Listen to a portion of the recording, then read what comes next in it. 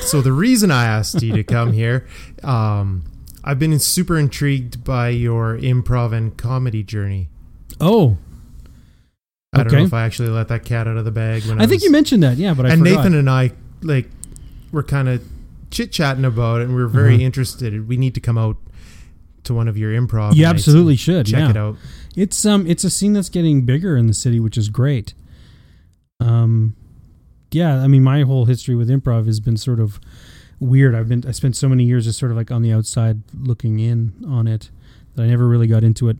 It's best to get into it at a young age, and so when you see all these high schools locally and also just nationwide and throughout North America that really have strong improv groups, and these kids are getting in there as early as like junior high or even younger. There's a tremendous amount of skills that come out of that, and those are skills I wish that I had coming out of high school. Like I didn't get into improv until I was 27, almost 28. What's when I first moved to Toronto. Like when I first started working here professionally, there was a group called General Fools. I know that name. Yeah, you know a lot of the people that came out of there. Amy Matizio came out of that group. Amy Matizio, but also the girl from Orphan Black. I'm going to kill myself for forgetting her name.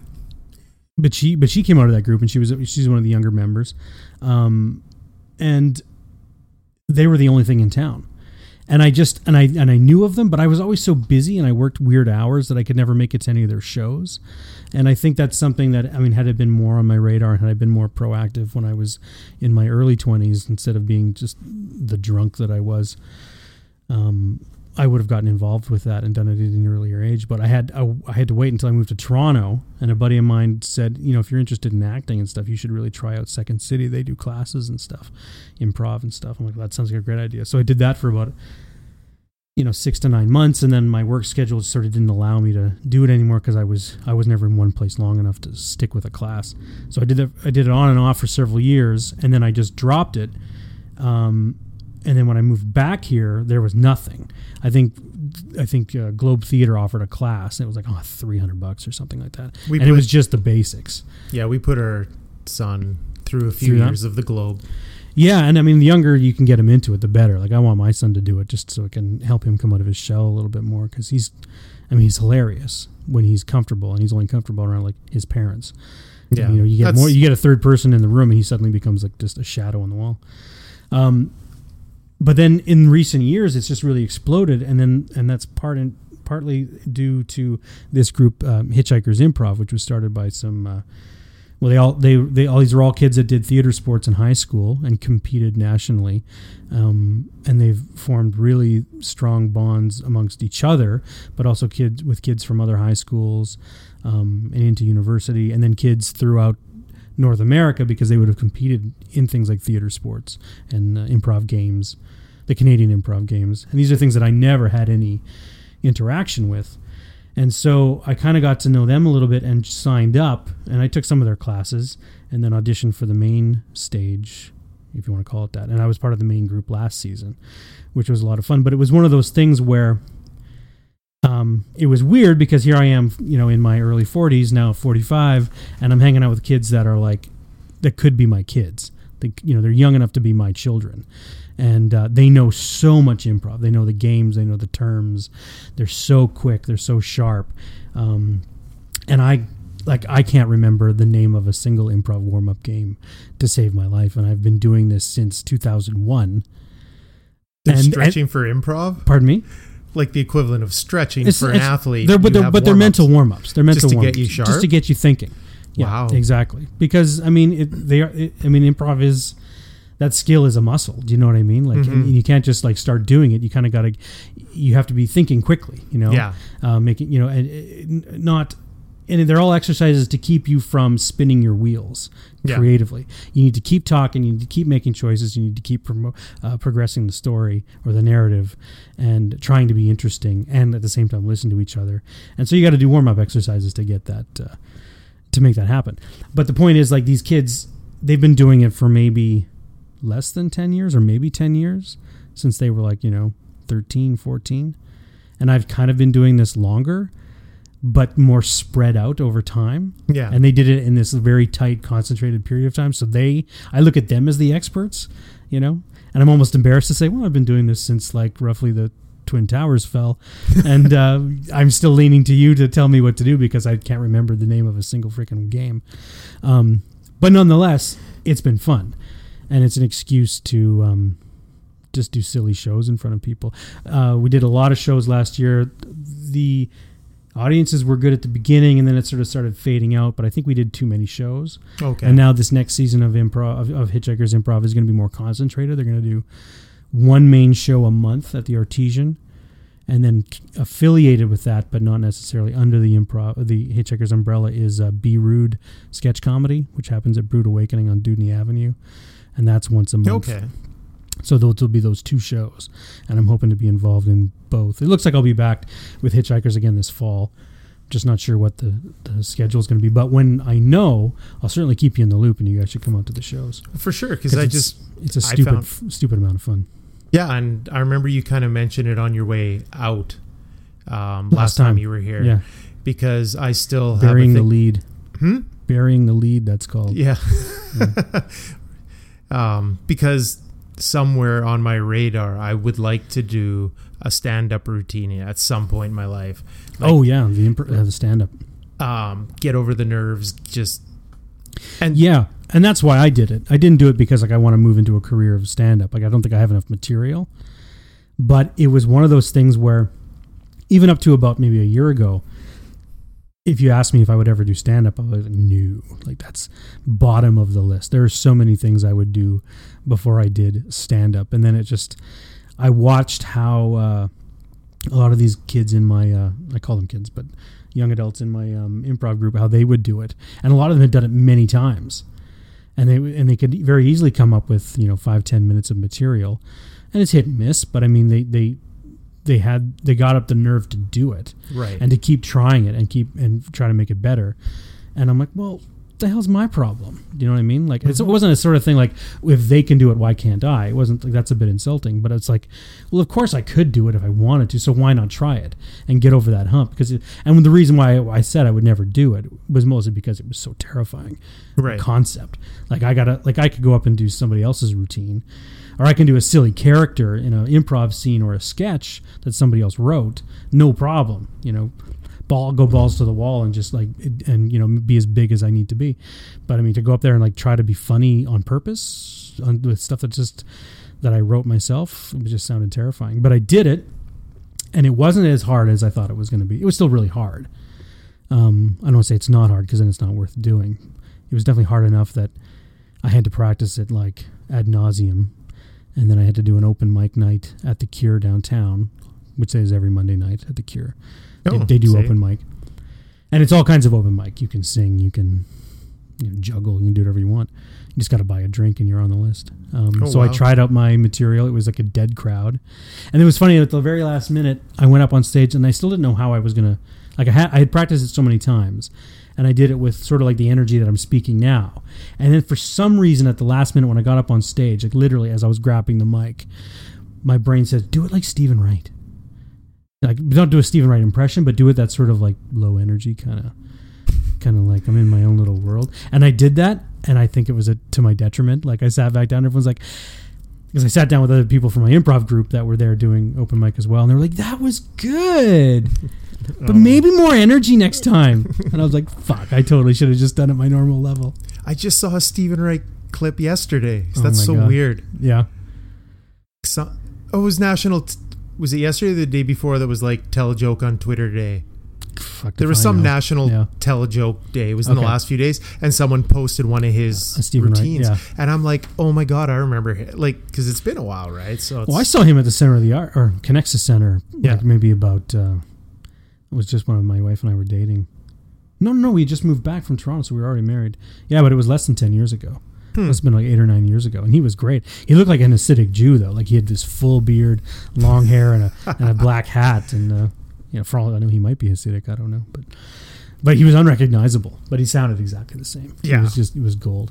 So did that drive you away from doing more? No, it didn't. I saw you had posted that you felt bad that one of your things was a pre-existing joke. Oh, right. I had one sort of dad joke in there that I thought it was pretty original, but it was one of those things that was kind of obvious in a way, and I'm sure somebody else had come up with it. So I Googled it, and there were variations of it, but not that I could actually attribute to a singular, like a particular writer or comic. It wasn't like, Bill Burr said it or somebody else, See, but that's the way I read your comment. No.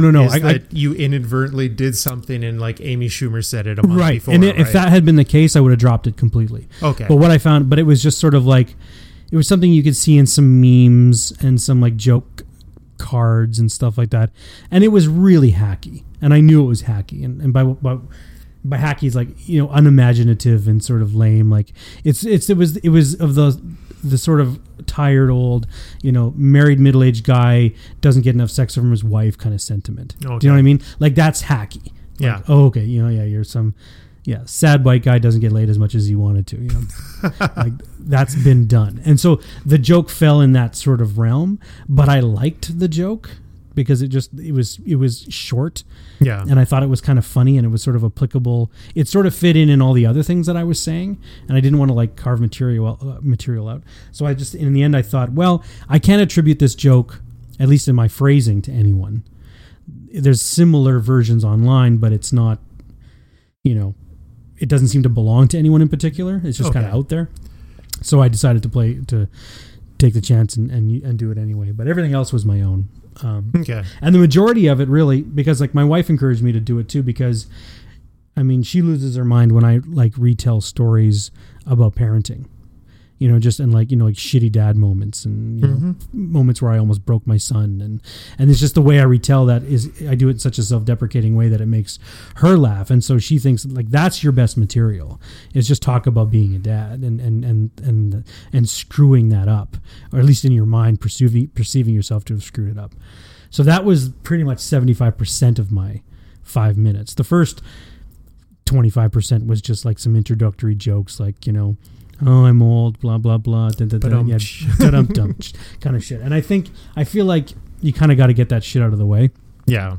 And then move on to other stuff. And I've got another bit that I'm sort of writing now that I think I would like to try, and it would be a good tight 5 minutes. How long did the 5 minutes feel like? Oh, it felt like 20. Okay. Like it feels like you're up there forever. Yeah. And to describe what it feels like, you're nervous, and then you're sort of calm, and then suddenly you just feel yourself like it's a bit out of body. Like somehow you're moving onto the stage and towards the mic, because intellectually I have to now go to this point. Oops. Yeah. Like I can't just hide in the back here. Like I have to do it. So you're moving, but at the same time your brain's thinking, yeah, but you got to say the words, like, and you got to look at the people, and then all those people are looking at you, and like it wasn't a huge crowd, like maybe 40, 50 people. That's substantial. I think so. To me, it is. Yeah, and I heard the laughs. I could hear the laughs. I couldn't see the faces really well, which was good. I think it would almost be better where it's like the light in your eyes, and that's what it is. You get the light in your eyes. You feel kind of like there's a cop shining a flashlight in your eyes. How much have you had to drink tonight, sir? There's a bit of that feeling, and then you just go, and like hopefully you've remembered it well enough that you can do it. But what I noticed was like there's getting to know it really well that you can do it off book, like you've committed the words to memory. And the mannerisms and the timing and like when you pause and all that kind of stuff. But I think you even have to go beyond that. You have to get to the point where you can still get it out, even if there's like, how do I put it? If something sidetracks you, like be it say a heckler, I didn't get a heckler, but say a heckler happened, or say you accidentally tell part of it out of order, and then you lose your place. And that happened. Yeah. You lose track. And that happened to me twice in it. I started telling a joke, or not a joke, but I started telling him part of the story that needed a particular setup. And I think a professional or someone with experience would just keep going and not worry about it, because it breaks the flow and it breaks the momentum if you mess around. But I grinded the gears and I jumped back and reframed it, and I did it 2 times, and I could feel a bit of weirdness. So what I learned from that is that I wouldn't do that again. I would just keep trucking along, and if I remembered everything and told it the way I wanted it told, great. If I didn't, and I just did the best I could, no one's going to be the wiser anyway. It doesn't really matter. So you have to be sort of confident enough to know the words, but then also confident enough to know that, I mean, the story should still be funny enough that even if you forget half a sentence or a sentence setup, it's not the end of the world, because I think it's worse to then go back and try to reframe it, starting over. Like, it wasn't as awkward as starting over, but it felt, it was an odd rhythm, and I think people could detect that. But that said, I'm glad I did it. And I definitely want to do it again, but it's certainly, I follow some people on Instagram and Twitter that I met through that, and clearly these are people that really want to make a go of this and have it turn into something, and I couldn't be more supportive of that, but that's not necessarily what I want to do. I just like, it's nice to know that, once in a while I could do 5 minutes of stand-up here or there. Keeps life interesting. Yeah. How much did you learn? Because you can put it through your head as much as you want, but when you're initially up there, like, did you change anything from just reading the room? Kind of like from reaction, or did you just want to do your first time through? Well, it was my first time. That would come with experience, I think. And I think there's lots of people you could have on this that have more experience doing it numerous times in different audiences and in different rooms and different vibes, and also having more and more material. I had my 5-minute set, and I just did that the one time, and it was more important for me to just be able to get through it top to bottom without choking, you know, and just to check that box and say that I did do it. I think you'd get it would be interesting to know how I feel about that, having done it several more times, either the same routine or just adding on or writing all new stuff entirely. Yeah. And that's one thing, like, I do listen to a ton of Rogan. Right. And he talks about, he knows who's going to make it, because he says, because he's at the Comedy Store when he watches new and he comics. sees the same people out there daily, changing it, grinding, reading the room, making notes. He said he records himself on a lot of his stuff, and then if people laugh, he'll even take note of what face he was making when he was delivering. Because you never know. Because he's that meticulous about it all. But he says that's what you need to succeed. And for someone like him, he's on Netflix now, but on his podcast, he talks a lot about, like, he's like, come talk to me after, like, go back in time and find me at 1 year in, 2 years in, about how I felt after I just bombed, and just how you have to keep on and keep that work. Don't get your feelings hurt, change this work, go in this direction. And I think it's, whenever he has his comedian friends on, just listening to them, it gets me more intrigued in it. So it probably will happen someday. You think you'd do it? It's inevitable. It's on my list.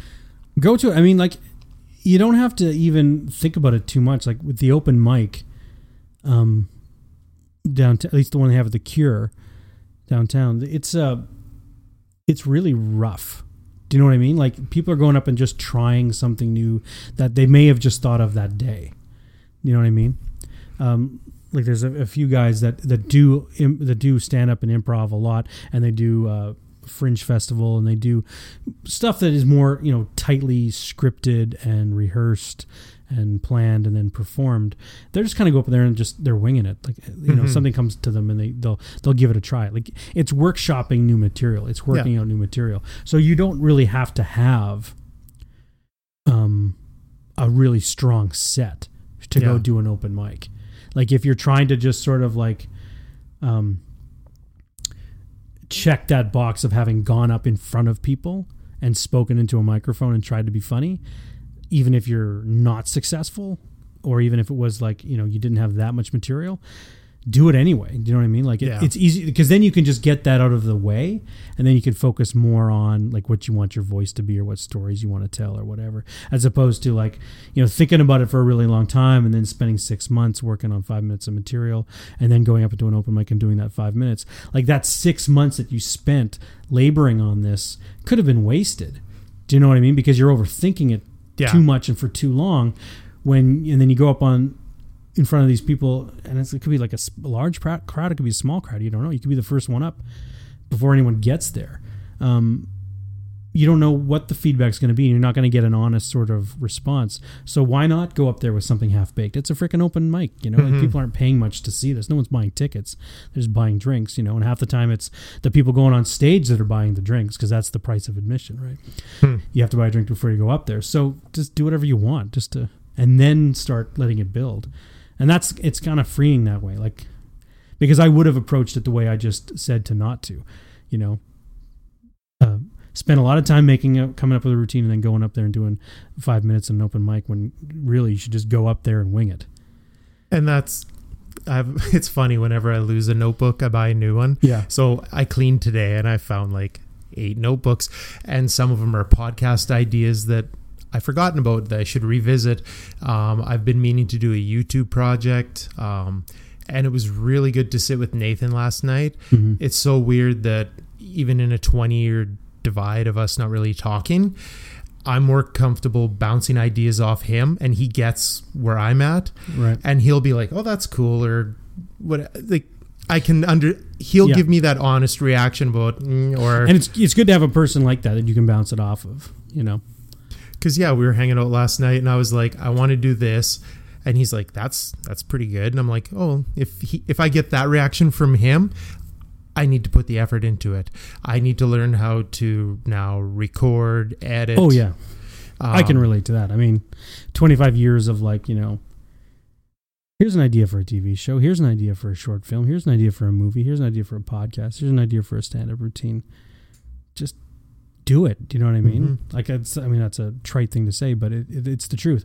Like you say with Joe Rogan, the people who are out there constantly trying and failing and then refining, and, you know, those are the ones that are eventually going to get there and make something out of it, rather than someone who spends, you know, 10 years trying to like overthink an idea and then try it and then it didn't work and then they give up, only to maybe try again another 10 years later. Like, that's me. So that's why, you know, fear of failure is big in a lot of people. Oh my God, it's probably fear of failure and then also fear of success too, you know. Yeah. But the stakes are not high in Regina. That's what's interesting. Yeah. There's a lot of venues where you can psych yourself out. You can psych yourself out? Still, even for like a small crowd, you could probably work yourself into a tizzy. But that's a good litmus test too, I think. Like, if you're too afraid to go in front of, you know, 15 drunks in a Regina bar, like, what makes you think you're going to be able to do 500 a significant, you know, audience? Like, those people that try to, I'm going to hold out for an actually substantial crowd. It's like, well, if you don't have the balls to do it in front of, I would rather not your significant other, you know, I would rather it be like 5 to 20, to like incremental steps, but also just it's the number of times you do it. Right. Like, the more you do it, the more comfortable you're going to get, and the more comfortable you get, the more your natural voice is going to come out, and your stories are going to come out. Now, that said, there's a lot of sloppiness too, I notice, at the open mic. Like, there's some people that see themselves as being established in Regina as comics, which is a ridiculous notion. Is that even a sentence? I don't know. Is that even a real thing? Yeah. Well, it's like they get comfortable in the scene that exists here to the level that it exists, and they now rest comfortably in that, and you can see that they're comfortable. They've done it enough times that they're confident in front of a crowd, but undisciplined enough to not keep trying to come up with new material. They're just sort of rehashing the same thing, only they're just doing it more confidently now. I don't know if that makes any sense at all. No, absolutely. But that's the vibe I got from some comics when I saw this open mic and subsequent open mics that I saw. It's like, okay, there's some people that are really trying new stuff, and you can tell the people that are really putting themselves out there. And then there are other people that look like, you know, this is just another busking opportunity. Yeah. And then other people where it's like, you know, I've done this enough times and I have enough people laugh at my jokes that now I don't really care what I say when I go up, that it's unfocused and undisciplined, and it's just me being the personality that I think I've become. And it's like you still need to grow. You still need to like keep trying to have have material, right. And not just go up there and try to do crowd work when the crowd is like 12 of your buddies, Yeah. And it's so funny how, as you're talking about kind of how it works and some of the experiences, the amount that actually is the same when I trained to be a wrestler. Like when I purposely asked you how long it felt, because when you first start training to wrestle, the first thing you do is like, here, go wrestle for 5 minutes, and you're initially insulted. You're like, well, what can I do in 5 minutes? And at 3 minutes, you're like, when's this shit over? Yeah, I've run out of moves. Yeah, right. It's like, take the time, craft the story, kind of slow down, do what you're doing, right? And it's I mean, like I can only compare it. Well, I guess with wrestling, it would be find out what it is that you do, and then just do it really well for that 5 minutes. And again, that sounds really stupid, but that's the same thing with the stand-up that I noticed. I mean, granted, I'm pulling this all from like a one-shot experience, but what I found was like narrowing it down to 5 or 6 minutes of material was hard.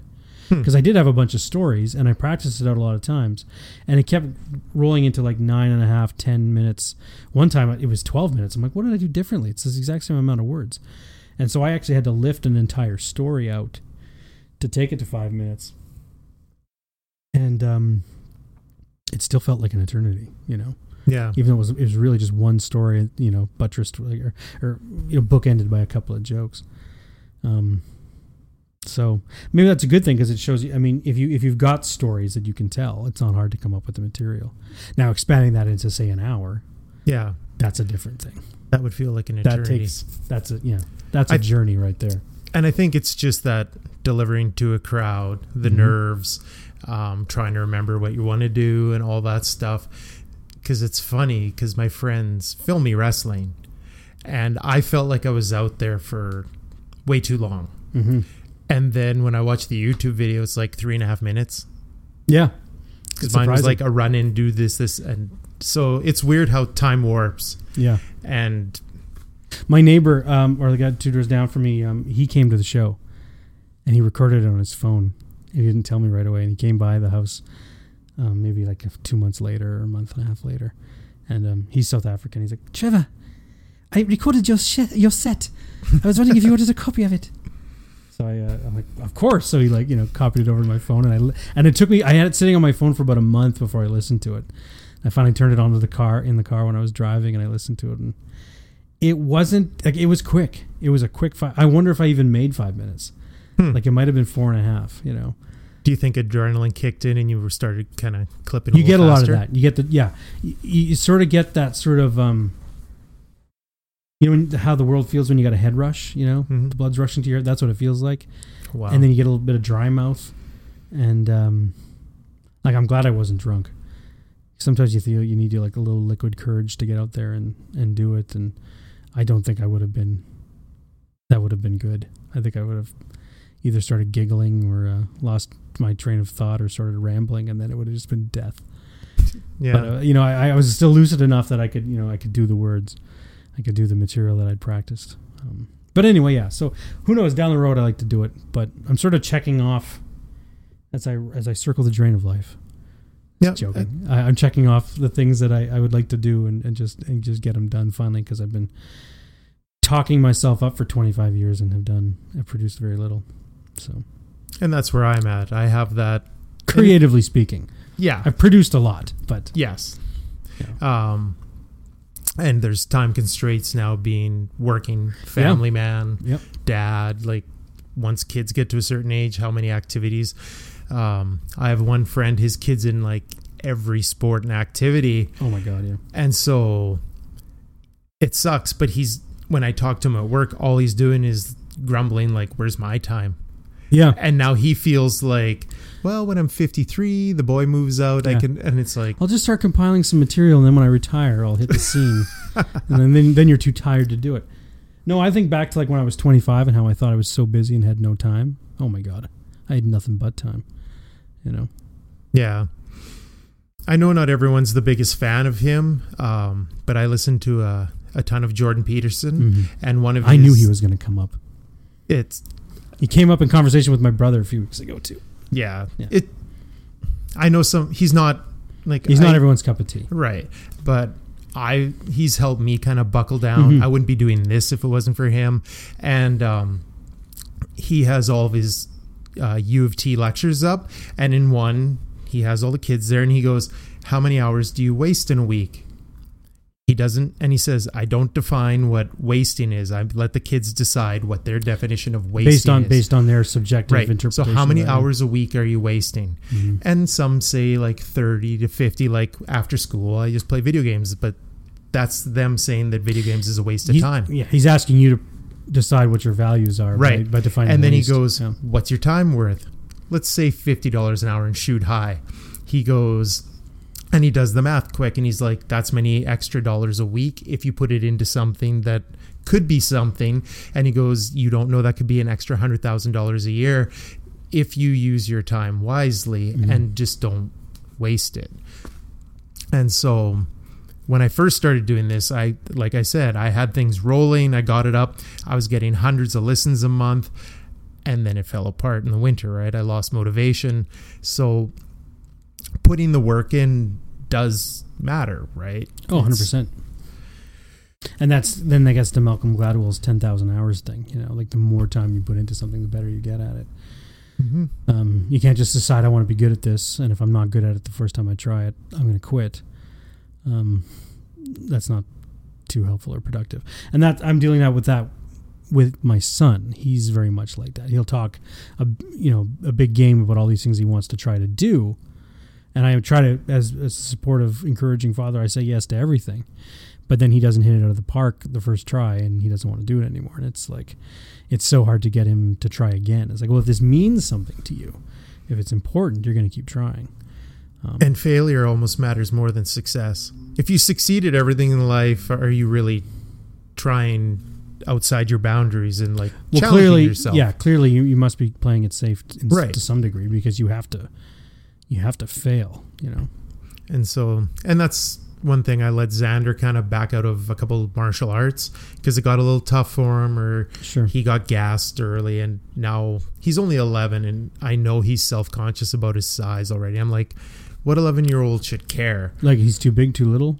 What is he? He thinks he's chunky. Oh, okay. I hear you. And I don't think he realizes that he's already 5'4", and he's going to be a big guy. Right. And his bone structure looks bigger than mine. Well, you're a tall guy too. I'm tall, but I'm lanky, right? Yeah, but right. Or at least I'm finally back to lanky. But yeah, he's from a distance. He's proportionate, so he's taller than his mom already. He's 130 pounds. He's a big, solid kid, but he's letting that weigh him down. Yeah, and that's it's hard to get him over that hump because. And as a parent, you find you think, oh well, if I just say the right thing and be encouraging, that'll fix it, and they'll go off and try again. But it's never that simple. They still got to get over their own internal hurdles, and at some point you have to back off and just let them deal with that on their own and hope that they do it. When I think back, it's silly to take it on myself as a father that somehow it's my responsibility to get him over these humps. Yeah. Because I look back on maybe challenges that I had when I was a kid and that I didn't surpass or figure out. I don't hold my father accountable for those things. I completely hold myself accountable for them. So he's kind of in the same boat. You know what I mean? It's like, as long I'm there to support him and help him with whatever he needs if he comes to me for help, but it's not up to me to inject the courage into him. He's got to come up with it on his own.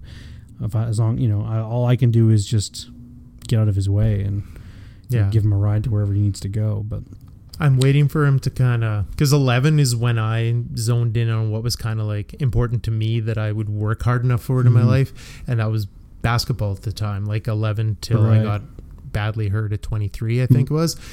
But I had that thing that I pushed myself, and I'm waiting for him to gravitate to that one thing that it's worth the effort to him. Right. So I'm waiting so that I can give that amount of encouragement, I guess. Exactly. You just kind of, you're waiting for them to meet you there, But the world also has a billion more options now for a kid, right? It's overwhelming. Like small town, it's like you can do the sports, you can move into the arts, you can there wasn't. It's shocking, yeah. Like I like when I was, well, I guess we're the same age. So when I was 11, your options were a sport, or maybe an art or music. Do you know what I mean? Yep.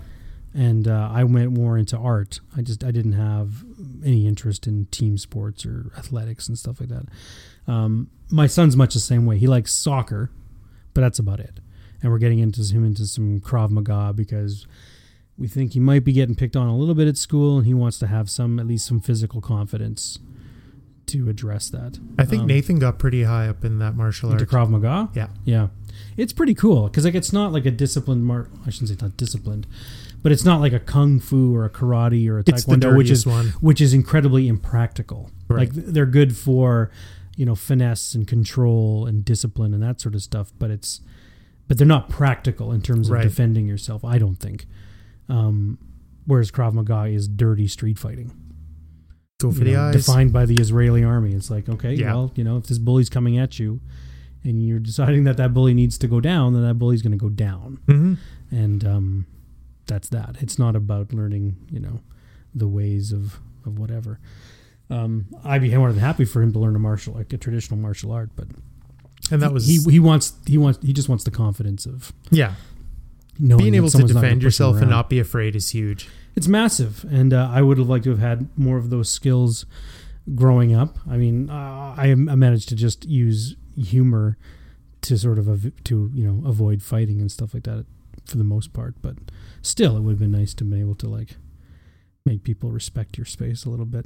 Yeah, I think I used charisma to get me out of every single situation. Charm and humor. That's the only thing I ever used in the past.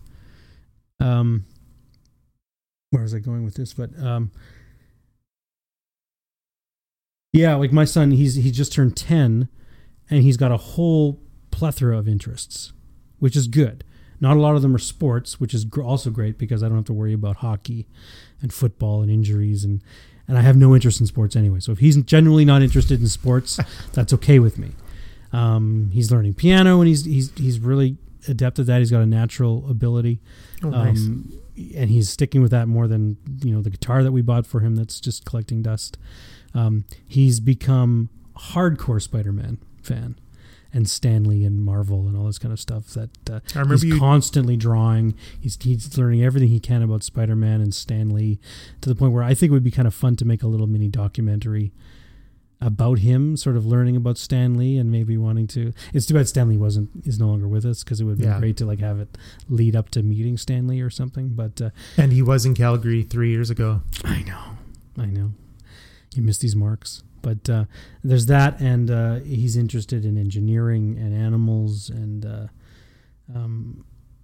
making little films. And I'm so busy that it's hard for me to help nurture him in these things. Mm-hmm. Because we, like I said last time we were here, we talked about our YouTube channel, and apparently I just found out the other day he shot a ton of stuff on his iPad. His iPad's full; it won't back up anymore because he shot all these little videos, and they could be good, they could not be good. Whatever the point is, he's been making little movies. And he's putting forth the effort. So I've got to make the time to pull this stuff off and compile it and curate it a little bit, and then get it up to our YouTube channel. So. But what is the one singular thing that's going to consume him? I don't know. There's all these potential things right now, and it's fascinating to watch because they are all kind of gelling a little bit. So you wonder which one's going to gel more permanently. And Xander has ideas, and he halts on some of them because you need to be 13. He's like, gotcha. Like for YouTube channel, for him to actually talk or appear, to do his own, you need to be 13. And is that true with YouTube? I believe. Oh, I don't know. I should have probably known that, but I don't know. I think for a majority of social media stuff, you have to be 13. Okay. Well, in our YouTube, he's always with me, so no. Then so that it's kind of like my YouTube channel, with appearances from my son. Yeah. No, and he wants one where, because it's OBS and it's like a fully functioning studio on the computer upstairs, right? Mm-hmm. And so he can have this playing, add this music, record himself playing with the camera of him in the corner giving his commentary. He knows how to do it all already, because I keep dipping my toe in the streaming pool, but I don't go all in on it.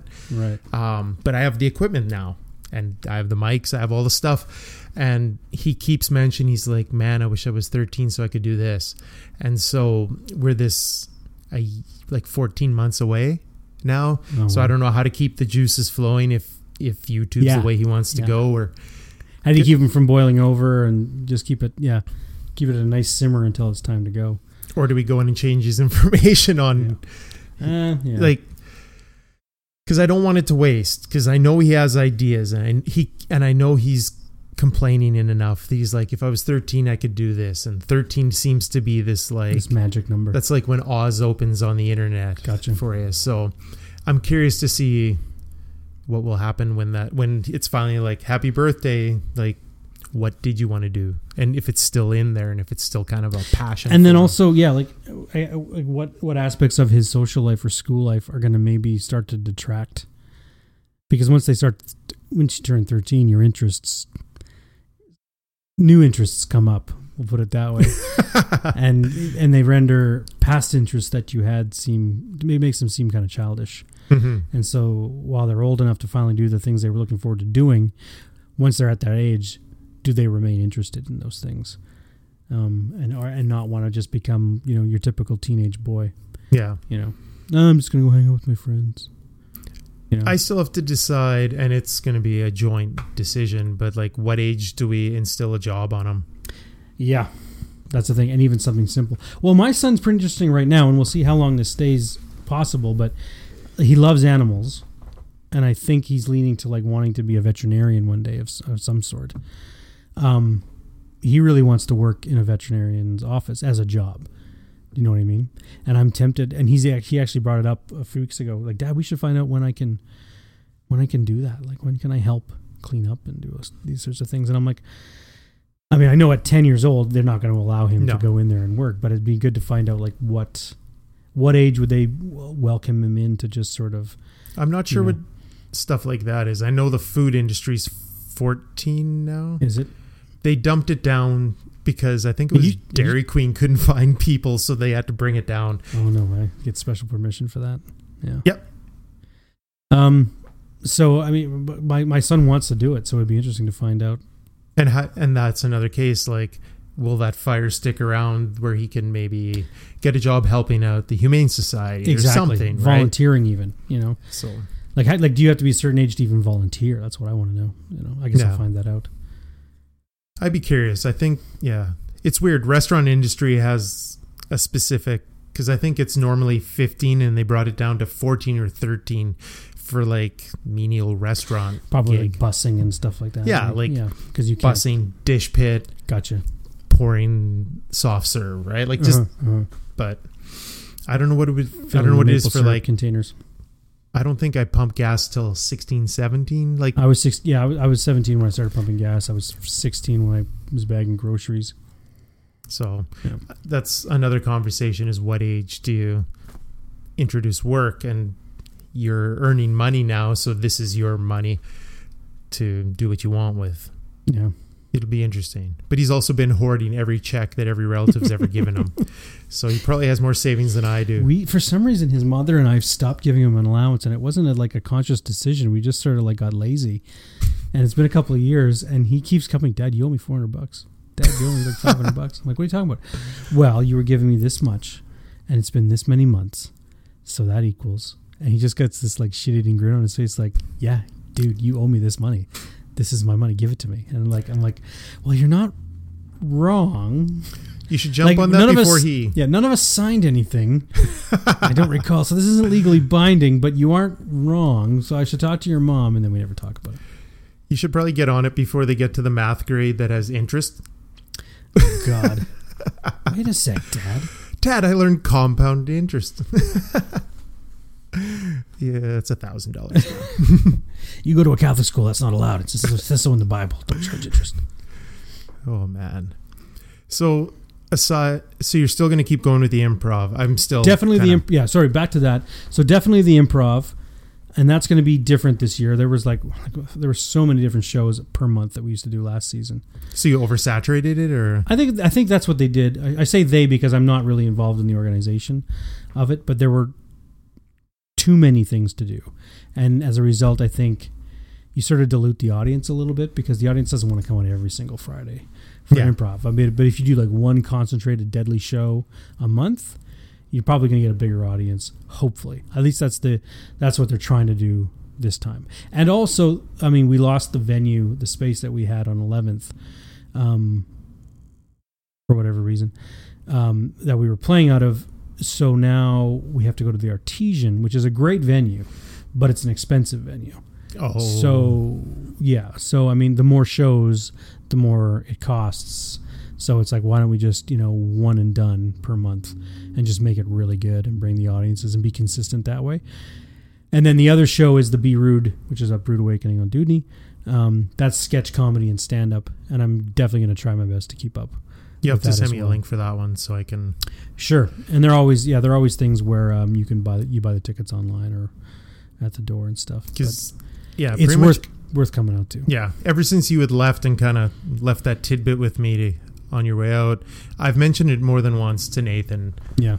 And well, yeah, the more people we can get out, because it's like, well, Brood Awakening is interesting because we get a real varied audience there. A lot of it is like people that are sort of kind of in the orbit of the improv world or friends of the other players. Sometimes they're just people that came in off the street. Hey, what's going on here? Oh, cool. Like we get these batches of old ladies that show up sometimes. I should say old ladies. They're like, middle-aged ladies. And we don't know why, like what their connection is to anybody there. But it's a real mix of ages and backgrounds, which is pretty cool. Whereas the improv shows tends to be a little more, I don't know what the word is, but it's people who are in the know, people that are already involved or were involved with improv and just want to, they don't do it anymore, but they want to come out and watch or support the group. It's a specific niche. It's just, exactly. But I would like to see it a more wider audience. And I like that they're still here, Hitchhikers, and it's still going strong. I just hope that we can start bringing up bigger audiences. And part of that's just, word of mouth and sharing it. Yeah. And I think the fact that there is a variety of performers, like I'm not the only one who's, old enough to be someone's dad in that group. There's a few people that are about my age and a few that are older. And, hopefully we can keep that up. And because that's more interesting to the audience too. If there's a variety of players on there, it's not all a bunch of 23-year-olds acting goofy, before their big acting break. It's like, it's the audience's peers, and I think, and also, I'm hoping I think there's a lot of new blood this season, and I'm hoping that it can be a little bit more diverse. Improv is one of those things where it's like something you would find in that book, or that blog, things white people do, or things white people like, whatever it is, because it is it's very white. Really? Generally speaking, yeah. Predominantly so. In terms of the audience and in the players, I mean, we certainly have people of color in it, but we want it more diverse, and certainly diverse abilities, physical abilities, and also, I hope we can appeal more to the, queer community as well, because some people look at improv. I don't know about Hitchhikers specifically, but improv in general, that it's a bit bro-y. Really? It's sort of like, like theater nerd guy bro-y. Not like, sports douche bro. No. but sort of like, a particular type of, dramaturge guy. Huh.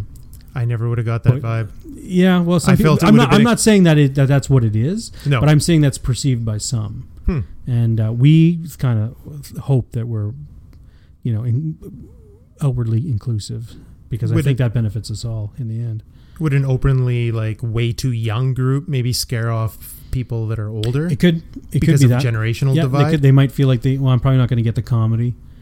It's probably not going to be, or they think maybe it's not going to be clever enough, or highbrow enough, which is not the case. Like everything is not what it seems. Like if your prejudice is that young kids aren't going to be clever or interesting, you'll be very surprised.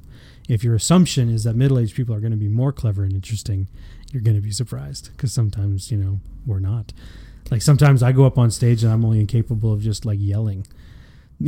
I just come in, I don't know what to do, so I just come in big and strong and loud, and Booming. that gets a little bit old. So I'm hoping to vary that up a bit this year. I have no fear coming in with a big character and committing to that character, but I would like to get a little bit better at helping tell a story more so than drop the get off my lawn guy. Exactly. It gets a little old. That's right on. And it's funny because I think the comedy had fallen out of my head. And then I went and saw Joel McHale. Oh, did you? When he was in town. How was he? The sheer, what felt like lack of effort that he put into it. Oh, really? And was he phoning it in? What? He was phoning it in? 100%. Really? Well, it started, he was 2.5 hours late. Maybe he's pissed that he has to tour again. Maybe. I don't know. Don't take it on us. Doesn't have a show. Like, yeah.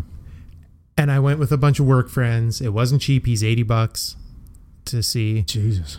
But a bunch of us from work went. Person dropped out, so I even brought a friend with me. I'm like, hey, come. So I swallowed 2 tickets. But his flight was late, so I don't know if that impacted his mood. It could have. And he probably thinks, like, where the fuck am I? Yeah. There's that, too. But I don't know.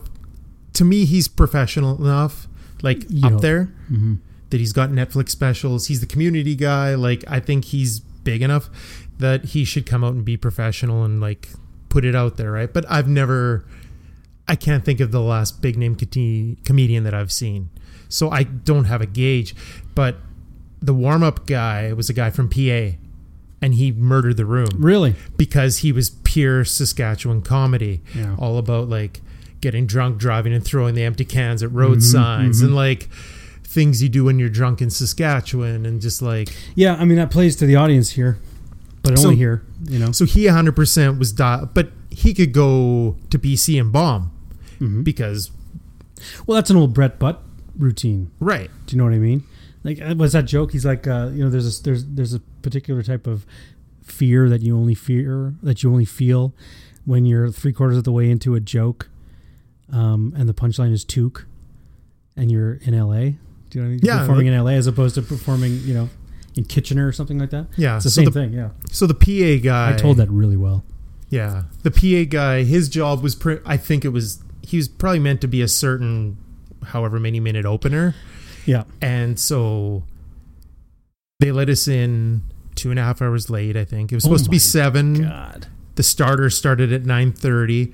And I think he was told, you talk until Joel McHale gets in the building. Probably.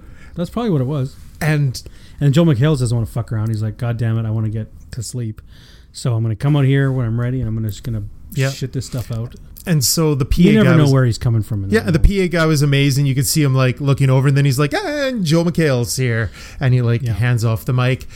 And it felt like McHale was checking his watch so that he would get probably what he's contracted to make sure he does the time. So if say it was for 60 minutes, he kept checking his watch. That annoys me.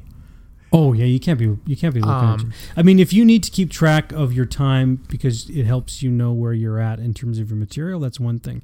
But you need to have something off stage that you can look towards that people. Was it can't his watch see. or his phone? He kept checking. Well, something that was Well, maybe I don't know. And he didn't hide the fact that he's like, oh, look at the time. And it's like... Has he always been... I don't know. He was on Maron's podcast a long time ago, and I don't remember if he talked about ever being a stand-up. But I guess maybe he started as a stand-up. You could tell he probably on the flight or something Googled Regina. He made light of the name because that's what they do. But he told it in a way that he knew the Rolling Stones concert story about, like... Oh, yeah, because there was stuff that made fun of it when the Stones came, right?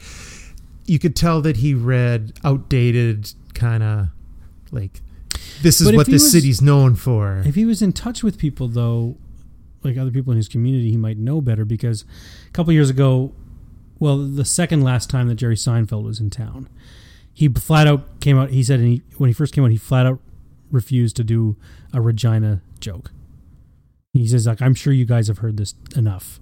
And that was kind of his joke. Like, you probably get it, but he refused to do it, and people applauded that because he could kind of tell that we were probably sick of hearing that. And then last year I went and saw Bill Burr at the Connexus Center, And I love Bill Burr. And I had no idea. Like, I figured he would go straight to it. And he's like, I'm not going to do it either. You know what I mean? Like, in Saskatoon, they wanted, they made fun of it, but I won't do it, and blah, blah, blah. And it's like, you would think Joel McHale might, I'm not saying he knows Jerry Seinfeld and Bill Burr, but at least there must be some word of mouth amongst people that tour to just like, hey, if you're ever up in this part of the world, don't, maybe avoid the hacky, Regina. And his flights were all messed up, so he was already tweeting before he went on. I think it was before he went on. He's like, I don't know how I'm getting to Regina. I needed a way out of here. Who's an amateur pilot? I'll pay for gas. Like, it was just the weirdest scenario. Oh, like he really thought he was just being dropped into like the middle of nowhere. Yeah, and so that's his level of ignorance, I guess. But he made no apologies for who he is, which is fine. But he is very similar to the Jeff Winger character from Community. Yeah. And he pretty much admits that's who he is. So he admits he's this like brash, douchey guy. And so he came out, kind of told his like, I know geographically, I know where you are. I know a couple tidbits about here for the cheap applause. And then he just started telling family stories that I think he felt were humorous. But the crowd didn't really... If it was funny. We're not the greatest crowds either here. I mean, like, as you said, they really took to the warm-up guy. Yeah. So that shows you the level of humor that we want to... And even the warm-up audiences want to laugh at. Yeah, and even the warm-up guy said something that I don't know. Like, he goes, I know that half of you are in here just because you're gold memberships or whatever, so you get into all shows for free. Yeah, so what else are you going to do on a Saturday night? Right. And he knew that. So maybe McHale didn't. Because he wasn't even there when the guy delivered this line. Why would he know that? Yeah, right. So this is good point. The one guy's like, this is a casino. I know half of you are just here because this is what you do when a show rolls in. You get it for free. But at least, like I said, he nailed it because he talked about Saskatchewan, Regina. He made light of what our life is like here. And then, McHale's talking about, my vacation in Florida with the family. And it was just like... That's interesting because do you remember when PJ Mellons was around? I actually was just talking about that too. No way. So PJ Mellons back in like 93, 94 it was basically the local Yuck Yucks. I went to one. So Yuck Yucks comedians would come through. And I remember seeing a guy once, and I guess he was the headliner of that night, because I think they would do three. They would have an opener, a middle, and a headliner. And this guy was the headliner, and he was so wrong for the crowd. Like, all he was doing was talk. Like, he may have been, if you saw him on, say, like Caroline's Comedy Hour or whatever was on TV at the time, the improv. Remember, was the guy with the monocle? Remember that guy? He was like, yeah. We got a great show for you tonight. If he was on one of those shows, he probably would have killed, and you would have thought he was funny. Because the weird thing is, when you live in Saskatchewan and you're watching, say, The Tonight Show or Letterman, or you're watching a comedy special, and you know it's a bunch of guys in LA doing their thing, you accept the context of where they're coming from, and then you laugh at it. But when they come here and do it, it's different. And this one guy who was the headliner this one night, he just went on. He did about 10 or 15 minutes about just being high on coke and looking for coke in LA. And not a single person at Yuck Yucks and PJ Mellons in Regina could relate to that. And it was just silence. Like, it was just tumbleweeds, maybe crickets. You could hear the traffic, on Kramer Boulevard or whatever that street was outside. And it's like, you might have been funny if we were watching this on TV, but you're here. You're clearly not connecting to us. You're telling the same story you're going to do, in Chicago or LA or whatever. And you're not, like, I don't know how you would fit drug use story to Saskatchewan, but maybe you could, like, I don't know, twist it to make it sound like you're looking for coke in Saskatoon. And then you can, like, throw in all of the assumptions that you make about Saskatchewan into it as though it really happened, and then we could poke fun at ourselves and laugh. But he was literally talking about street names and locations and neighborhoods in LA that very few people in that group would have got, and it was brutal. He got mad by the end. He was bitching at people and yelling. He was probably high on coke himself at the time, or just pissed off that he couldn't find any coke and he was having DTs. 90s Regina, no. But context is everything. Like, I mean, it should be like a routine should work anywhere, but it doesn't necessarily have to. And I'm sure his routine even would have been better in the States. Because they would have got it more, yeah. When he's talking about these touristy places or like family vacations, he's like, this place in Montana or this place in Nebraska. We're all like, do I need to Google this to get a visual to know what you're talking about? I get what you mean now. At least when he started talking about like Florida and like gators and like going to see the swamp, like we've all watched whatever the second or third CSI was or any Florida TV show. Gotcha. We can relate. We know what he means by that. Yeah. But the states that we like, I don't know what the fuck's in Illinois, right? So when you talk about your family going there, I don't know what you're talking about. Mm-hmm. And so he talked about a bunch of family stuff, and then he talked about how his son was a douchebag like him, and how it was funny, how he dealt with people, and it's like, okay, that's so the local guy nailed it, and then it's funny how that happens. The big name Rush guy came out and he seemed unapologetic. He didn't do he didn't meet, because I've been to concerts and different things there where the artist comes out after. Yeah. I saw Harry Anderson here before he died. Oh, nice. And he wasn't super strong. He was definitely, you could tell he was tired and feeling his age a bit, but he went out into the crowd afterwards and was getting photos taken and doing autographs and stuff like that. And I was so mad. I thought that I had sold the book in a garage sale years ago, but I had it was a book of card tricks that he published in the 80s. Weird. Because that's what he does. He was like a card sharp. And he would do like 3-card Monty and all these other like weird games, con man games and stuff. And I bought his book, and I thought I'd gotten rid of it years ago. And like about maybe 6 months after I was at his show, I was going through some boxes at my parents' place, and I found the book. I'm like, oh my God, I would love to have taken this and got him to sign it. And then he died shortly thereafter. It was so tragic. I'd say tragic, but tragic for me. Yeah. Because I could have had an autographed copy of. But yeah, like you think even after something like that, you've put all these people out. And don't get me wrong, every time we went to check if he was there yet to open the doors, they handed us vouchers to go gamble. It was like, of course, they don't want you to leave. Here's $20 more. Go spend that and 100 of your own money while you wait for the comedian to roll in, right? And so, I don't know. It just sounds like it wasn't ideal circumstances. I mean, a delayed flight really can fuck you up, you know?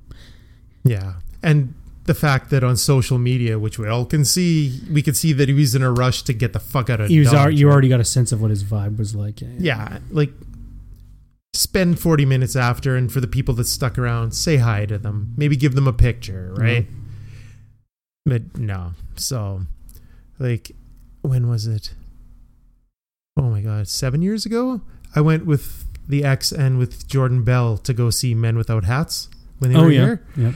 And he stuck around after. Any photo, any comment, I have stuff signed by him, and he was great. And then even after the show, the guy added me on Facebook.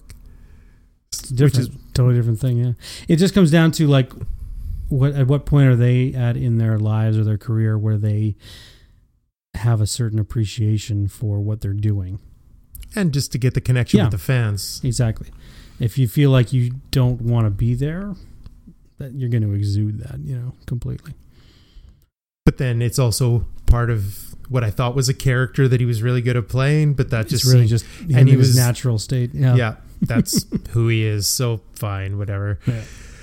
I still have Community to watch, and that's my favorite version of him, which is actually him, I guess. So it's the real deal. Yeah, it sometimes gets disappointing when you find they're just playing themselves.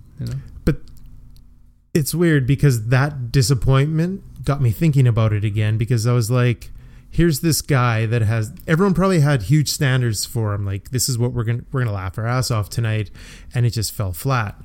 And so it kind of reinvigorated my because I'd kind of talked myself out of it. Like, you wouldn't be funny. You don't, whatever about it. Like, make it the last on your list of things to do. And after seeing him and just seeing that pros either have bad nights or it doesn't always work everywhere, I kind of got reinterested in attempting it myself. And everyone can have a bad night. Yeah, it's just one of those things where you keep, if it means a lot to you for you to do it, or even if you have to do it, the more you do it, probably the more opportunity to succeed. But you still have to get some bad nights out of the way, and unfortunately, some people are gonna be the audience on those bad nights. Yeah. And my bad night in wrestling was a broken leg, so that doesn't get any more bad than that. So let's move on to just. But I can relate to that even with improv. I mean, I've had nights where you go in there and you think, like, you go in there with the best mental state, and you're like, okay, I'm ready to have fun. I'm gonna, focus. I'm gonna listen. I'm not gonna come out there with like, preconceived character or whatever. I'm just gonna listen and take it in and roll with it. And then suddenly, like, you just can't find your way into a scene. Like, I had one night where I think I jumped into maybe 2 scenes maximum, and I contributed nothing, because you have those nights where it's like, that's not where I thought tonight was going to go. And then you have other nights where you're nervous and you don't want to be there, and you're tired, or you're hungry, or, whatever, you got fighting a cold, and then you kill it for some reason, and you don't know why. And the audience is really receptive to what you're doing. And it's not like you are consciously trying to do something else. It's just, it's so hit and miss, which is part of the fun with improv. It's one of the reasons my wife hates it, because she finds it really cringeworthy to watch, because, you kind of got to take the good with the bad, and the bad with improv can be pretty bad, but the good, sometimes you get those magic moments where you're like, oh my God, I'm glad I saw that. And sports is like that too, and they call it the zone, right? Like, if everyone could get into this perfect developmental zone, then everyone would be Michael Jordan, or everyone would be... If it was as easy enough of just deciding to do it well, then everybody would be doing it. Yeah. Everyone would be George Carlin, or like... Totally. Whatever. All you have to do is will it. Right. And it's never that simple. And it's not the same, and it's... Looking back at when I played sports all the time, I can name 3 times where I felt I was in this like indestructible zone. Like, no matter what I did, the ball went in the net. People were where I wanted to be when I passed. Like, it just was perfect. And you go back the next day and you stretch the same way, and you like talk to the same people, and you warm up and you do the same routine, and then you just shit the bed, right? And it's kind of neat when you describe like, it comes out of nowhere. It's this little touch of perfection, and you just kind of have this nice time of it, right? Yeah, I mean, it's I hate to use the word magic, but it's kind of magic like that. Mm-hmm. You just don't know what it's gonna, how it's gonna. You can't write down the reasons why all these things happened really well. It just kind of did, and it's one of those things that it's the same with like, relationships. You don't know what's gonna like, make a friendship hit it off, or a romance hit it off. It's like, you can try your best, and it's not necessarily going to go the way you want. You just sort of let something happen, just be open to it, and that's what I found with improv. That's cool. No, I'm definitely going to grab Nathan, because we've kept talking about getting out, checking it out. I need to check it out just personally to see if it's... Well, also speaking personally, like I've been remiss from sharing it out too openly on Facebook, because I didn't want too many people that I knew coming. To it? Huh. To like the improv, the sketch comedy, and the stand-up, because I just was like, what if I, it's that old fear, like, what if I really sucked? And people are like, why are you doing this? Like, should you? Oh, really? You're sticking with that? You're still okay? Thought maybe you got that out of your system. But now it's like, a couple years into doing it, it's like, no, I'm not saying I'm confident, but I feel good enough about it that this is something I like to do, and people can just come and hopefully, contribute and support the community, and hopefully have fun, but also not be afraid that if, that they may not have fun. And why the hell not? Like, and who cares? Like, and what you said, I was very shy about sharing my podcast for the longest time. And then finally I would creep one out there. Yeah.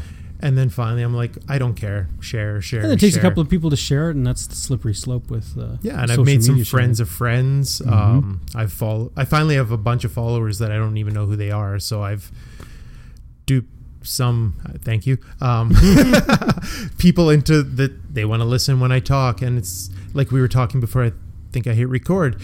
I've been blessed with some pretty Have you hit record yet, by the way? Have you hit record yet, by the way? Are we starting? Shh. I would be pissed. It's just I've been blessed some pretty interesting friends. I psyched myself out where I was like, I need all people of interest, like that people will be like, oh, I want to hear for this reason.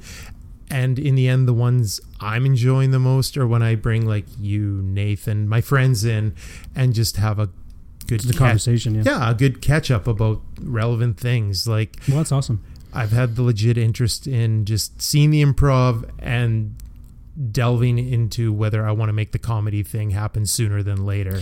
Well, yeah, I would totally do it if I were you. And you have, there's a lot of opportunities here now. There's open mic at the Cure every Monday night, and there's the Pass the Hat, which I think is at the Exchange, and that's once a month. Shannon's has an open mic once a month, Shannon's Pub, and there may be a fourth.